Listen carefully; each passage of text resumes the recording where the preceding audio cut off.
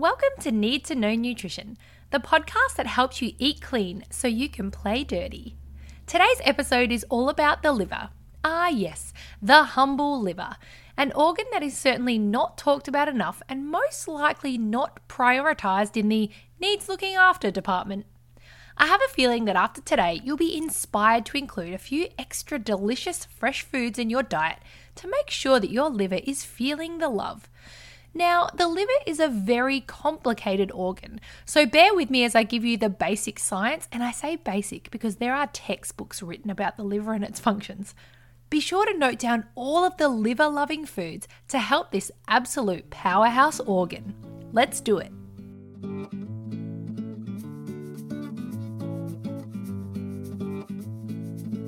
Welcome to Need to Know Nutrition with me, clinical nutritionist Belinda Martinella.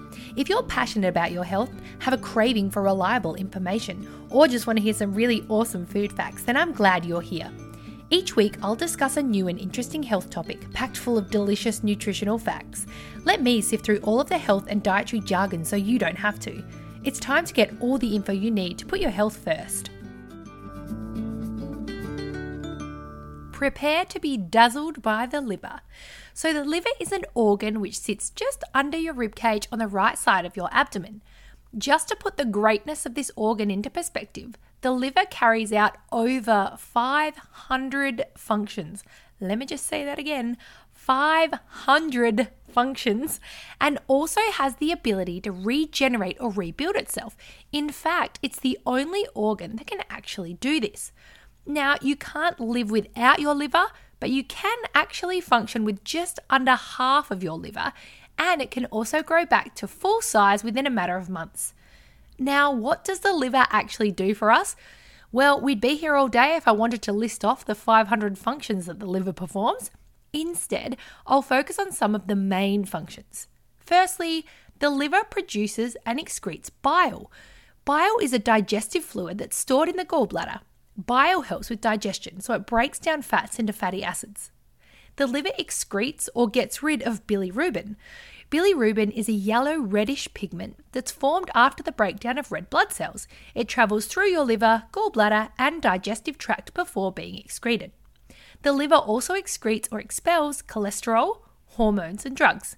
It metabolizes fats, proteins, and carbs, activates enzymes, stores glycogen for energy, as well as vitamins and minerals, and it aids in blood detoxification and purification. So as you can see, the liver plays a very vital role in our health. Now, how does the liver work?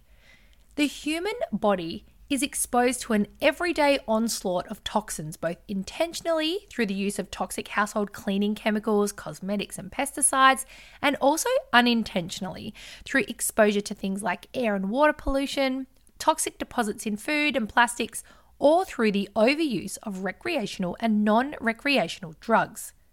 The liver plays a crucial role in detoxifying these molecules, as most of these metabolites are lipid-soluble or fat-soluble, and they're stored in the body's fat reserves for long periods of time. Now, these fat-soluble metabolites must be converted into water-soluble metabolites by the liver's detoxification pathways so that these toxic metabolites can be removed from the body. Now, if I've lost you, let me just say that again. Our everyday exposure to toxins puts our liver to work as it detoxifies these toxins. Most of the toxins, which we will refer to as metabolites, are stored in our fat reserves for long periods of time. Now, these metabolites must be converted into water-soluble metabolites in order for the body to successfully remove them. They can only be converted into water-soluble metabolites by one of the many detoxification pathways of the liver. Now, there are two major types of reactions involved in the detoxification and metabolism of metabolites in the liver, and they're classified into phase 1 and phase 2 reactions. Now, I thought I'd give a brief overview of these pathways. Again, there are textbooks written about them, so when I say brief, I'll do my best. Let's kick it off with phase 1 liver detoxification. This is the first line of defense against toxins. Now, it consists of a group of enzymes known as cytochrome P450. These enzymes help neutralize substances like alcohol and caffeine. They offer protection by converting these toxins into less harmful ones. The byproducts of phase 1 liver detoxification can actually still pose a toxic threat to the body. If these toxins are allowed to build up and stay in the liver, they can actually cause damage to the body. It's the role of phase 2 liver detoxification to make sure that those toxins do not build up. But before we move on to phase 2, phase 1 detoxification will help clear things like prescription drugs or amphetamines, over-the-counter drugs like paracetamol and ibuprofen, caffeine, histamine, so the chemical that causes symptoms of allergic reactions in the body, hormones, insecticides, arachidonic acid or animal fats, and tobacco. Okay, phase 2 liver detoxification. So phase 2 neutralizes the byproducts of phase 1, which we know, and any other remaining toxins. So this is done by making the toxins water soluble. That way they can be excreted from the body. This process is known as conjugation. Glutathione, sulfate, and glycine are the primary molecules responsible for this process. Now, phase 2 detoxification can help clear things like paracetamol, pesticides, alcohol, toxic metals, tetracycline, which is an antibiotic, penicillin, antibiotic, and alcohol. Oops, I've already said that because it's very important. I'm saying it twice. Now, in order for our liver to work optimally and to detoxify metabolites successfully, there are a few things to consider. Now, I want to talk about some specific nutrients that you can include in your daily diet starting today that will give your liver a helping hand. I want to talk about glutathione. Now, firstly, the second phase of liver detoxification is heavily nutrient dependent, which means that it relies on vitamins, minerals, amino acids, and other supportive compounds to actually help facilitate the detoxification process. Now, a really important nutrient, it's a tripeptide if you want to get technical, is glutathione. Now, glutathione is made up of 3 amino acids, and we know that amino acids are the building blocks of protein. So it's made up of glutamine, glycine, and cysteine, and is absolutely vital in one of the primary routes of detoxification called glutathionation. It's so important that it's even in the name. To help this detoxification pathway, you can include foods such as avocado, spinach, and asparagus to give glutathione a bit of a boost. Now, foods from the brassica family, so cabbage, broccoli, Brussels sprouts, everybody's favourites no doubt, also assist in phase 2 liver detoxification. Vitamin C. I feel like vitamin C comes up in basically every single podcast. Isn't it amazing? This antioxidant powerhouse is very important in the liver detox pathways. So it actually helps protect liver detoxification enzymes, so the ones that are created in phase 1 and phase 2 liver detoxification pathways. So it helps protect them from oxidative damage. Some research also suggests that vitamin C may play a role in toxin removal. So if you really want to boost your vitamin C, make sure you're popping these foods in your daily diet. Kiwi fruits, oranges and other citrus fruits, strawberries, blueberries, cranberries, not readily available in winter, so the frozen variety are also just as good. Broccoli, capsicum, pumpkin, grapefruit. Now, grapefruit also contains antioxidants that naturally protect the liver, so that's a win-win if you eat grapefruit. Next is sulforaphane. Now, sulforaphane is a compound found in cruciferous vegetables such as broccoli, Brussels sprouts, cabbages, and cauliflower. If you haven't heard of it, no doubt you've smelt it, as it's the sulforaphane that gives these vegetables their very distinctive and not always pleasant sulfur-rich smell. Sulforaphane has been identified as one of the most potent, naturally occurring inducers of phase 2 enzymes. So enzymes are molecules, typically proteins, and in this case, they're the proteins that assist in phase 2 liver detoxification. I'm just going to pop green tea into this category too. Although it's not rich in sulforaphane, the antioxidants in green tea can also induce phase 2 liver enzymes, a great addition to the daily diet. Next on our list is bitters. Now, the many cells of the liver, known as hepatocytes, accept and filter our blood.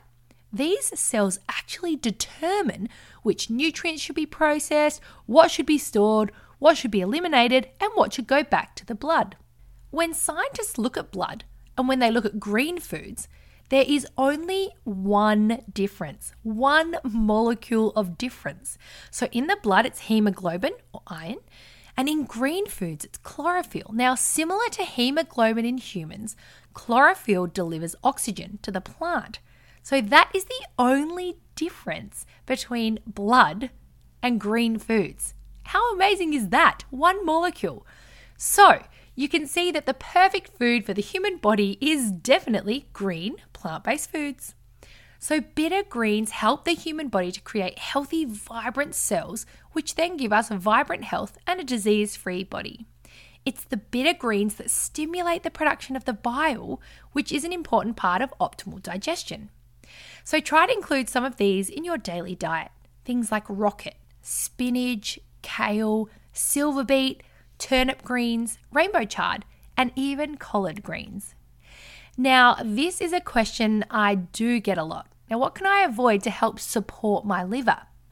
Now, I want to talk about liver loaders. Liver loaders are things that actually put a load on the liver or make it work overtime. We know how important the liver is and how many jobs it's done, and just in case you've forgotten, it's over 500. So when we consume things such as alcohol, tobacco, excessive caffeine, because just as a side note here, coffee can actually help to lower abnormal liver enzymes, and that's one coffee, not an excessive intake.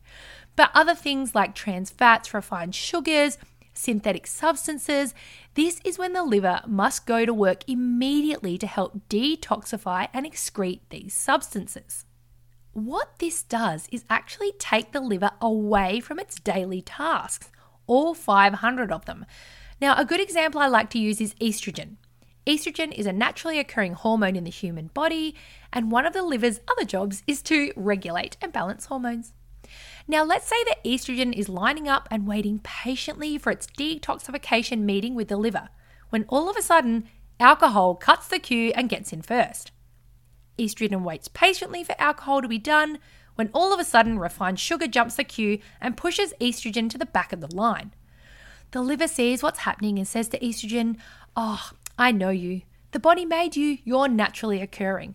Rather than waiting this queue, how about you just go back into circulation in the body and I'll just detoxify you when I get a spare minute."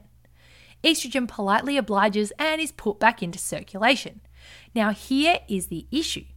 If we keep loading our livers with the previously mentioned liver loaders, the ones that keep cutting the queue, then the other substances that need to be detoxified are put back into the body to be dealt with later.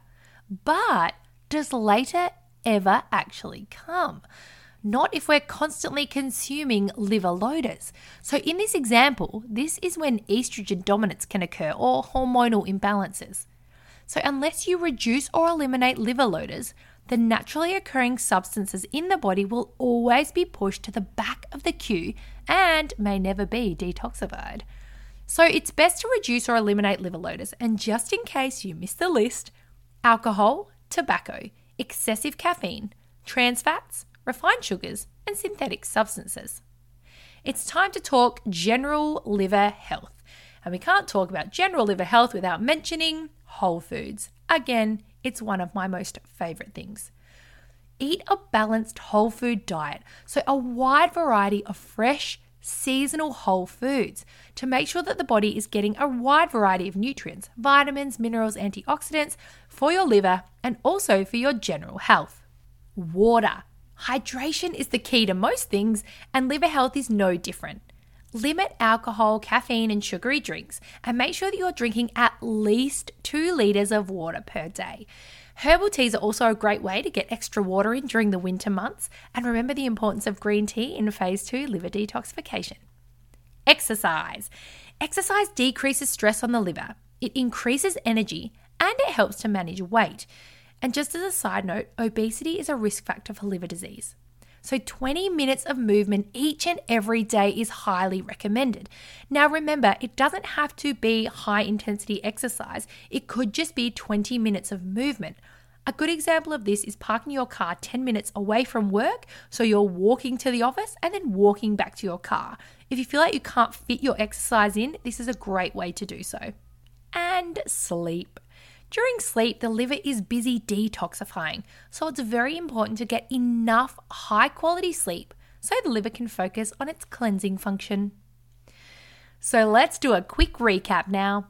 The liver is an incredible organ, one that we don't talk about enough or perhaps don't take care of enough. The liver carries out over 500 functions and also has the ability to regenerate or rebuild itself.